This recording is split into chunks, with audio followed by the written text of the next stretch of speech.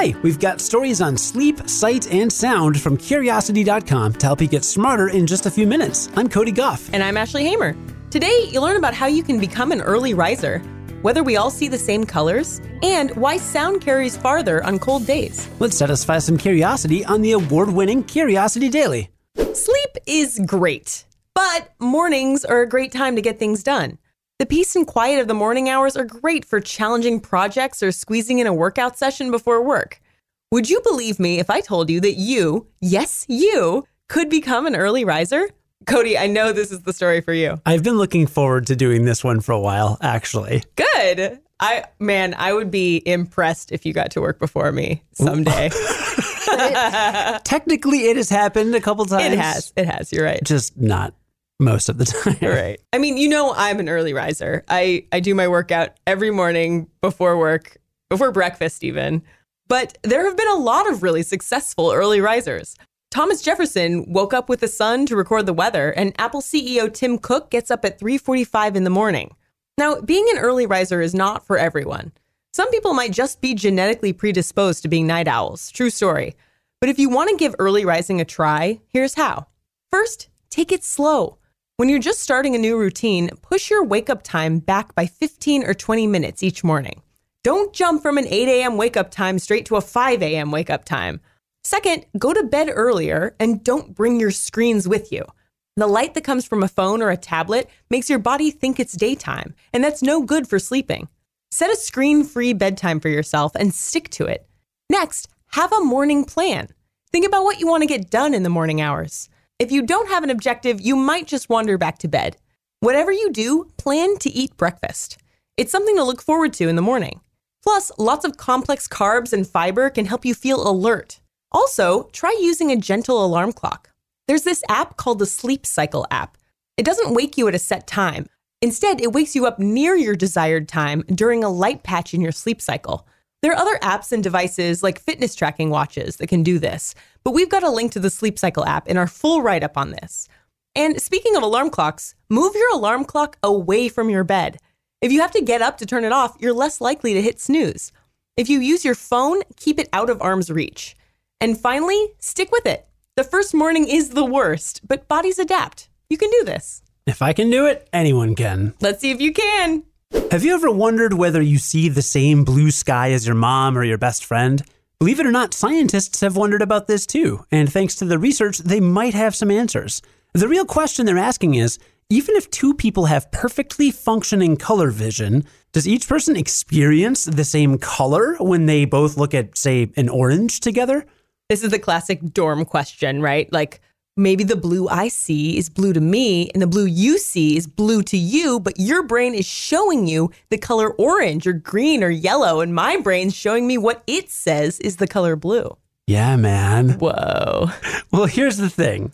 There is evidence that suggests maybe colors are a highly individual experience. A 2009 study looked at colorblind squirrel monkeys. As you do. They're like colorblind humans and most other colorblind mammals because they only have two types of cone cells, which are sensitive to blues and greens. So the monkeys can pick out blue and yellow dots from a field of gray dots, but they can't tell red ones apart from green ones. Well, most of them can't. This study gave a few squirrel monkeys a genetically engineered virus that caused one very specific effect. It would randomly target green-sensitive cells and transform them into red-sensitive cells. That's a type of cell no squirrel monkey is wired to process. Yet process it they did. The altered monkeys were quickly able to pick out all the red and green dots they wanted. And this was even though absolutely nothing had been done to their brains to give them a context for what red looks like. That's really weird. It'd be like if you were able to make a black and white film vividly Technicolor just by playing it on a color TV. The monkeys' brains adapted to this new type of information really quickly. But what were they actually seeing? It almost certainly wasn't red the way you imagine it. The kicker is that this kind of thing probably also applies to humans, with our three types of color detecting optical cells.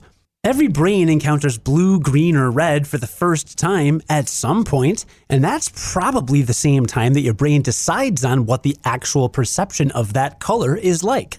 Here's how color vision scientist Joseph Carroll puts it.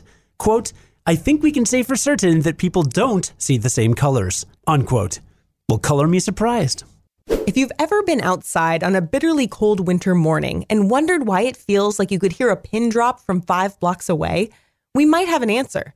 It turns out that sound travels faster in warm air, but travels farther in cold weather. Quick, go outside and start blasting this podcast to see how many people in your neighborhood hear it. I promise your neighbors will thank you. They'll love it. So people often talk about the speed of sound as a constant thing, but it actually changes based on the environment.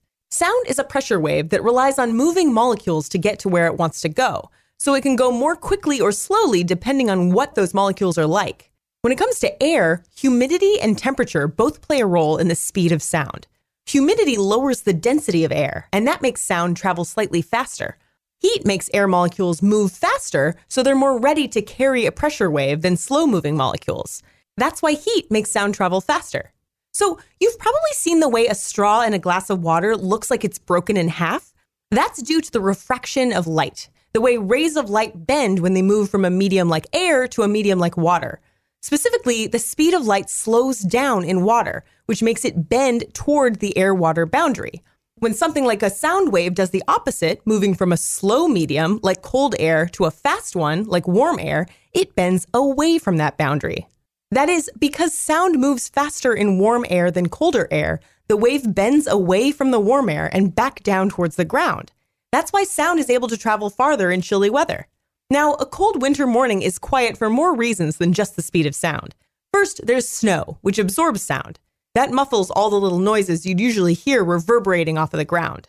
Not many people like standing out in cold weather either, so there are fewer cars, pedestrians, and animals to make sounds. You might be miserable out there in the cold, but at least you have peace and quiet as your reward. That's all for today, but you can learn even more on Curiosity.com this weekend. This weekend, you'll learn about a science-backed way to stop hiccups using only your finger, the coldest permanently inhabited place on Earth, an alternative theory to quantum mechanics called Bohmian mechanics, 25 obscure English words you probably haven't heard, a new theory that says dark energy and dark matter might be the same weird substance, and more. Special thanks to Jess Rains for script assistance with today's stories and other stories this week. This episode was edited and produced by me. Come hang out with us again Sunday on the award-winning Curiosity Daily and learn something new in just a few minutes. I'm Ashley Hamer. And I'm Cody Goff. Have a great weekend. And stay curious. On the Westwood One Podcast Network.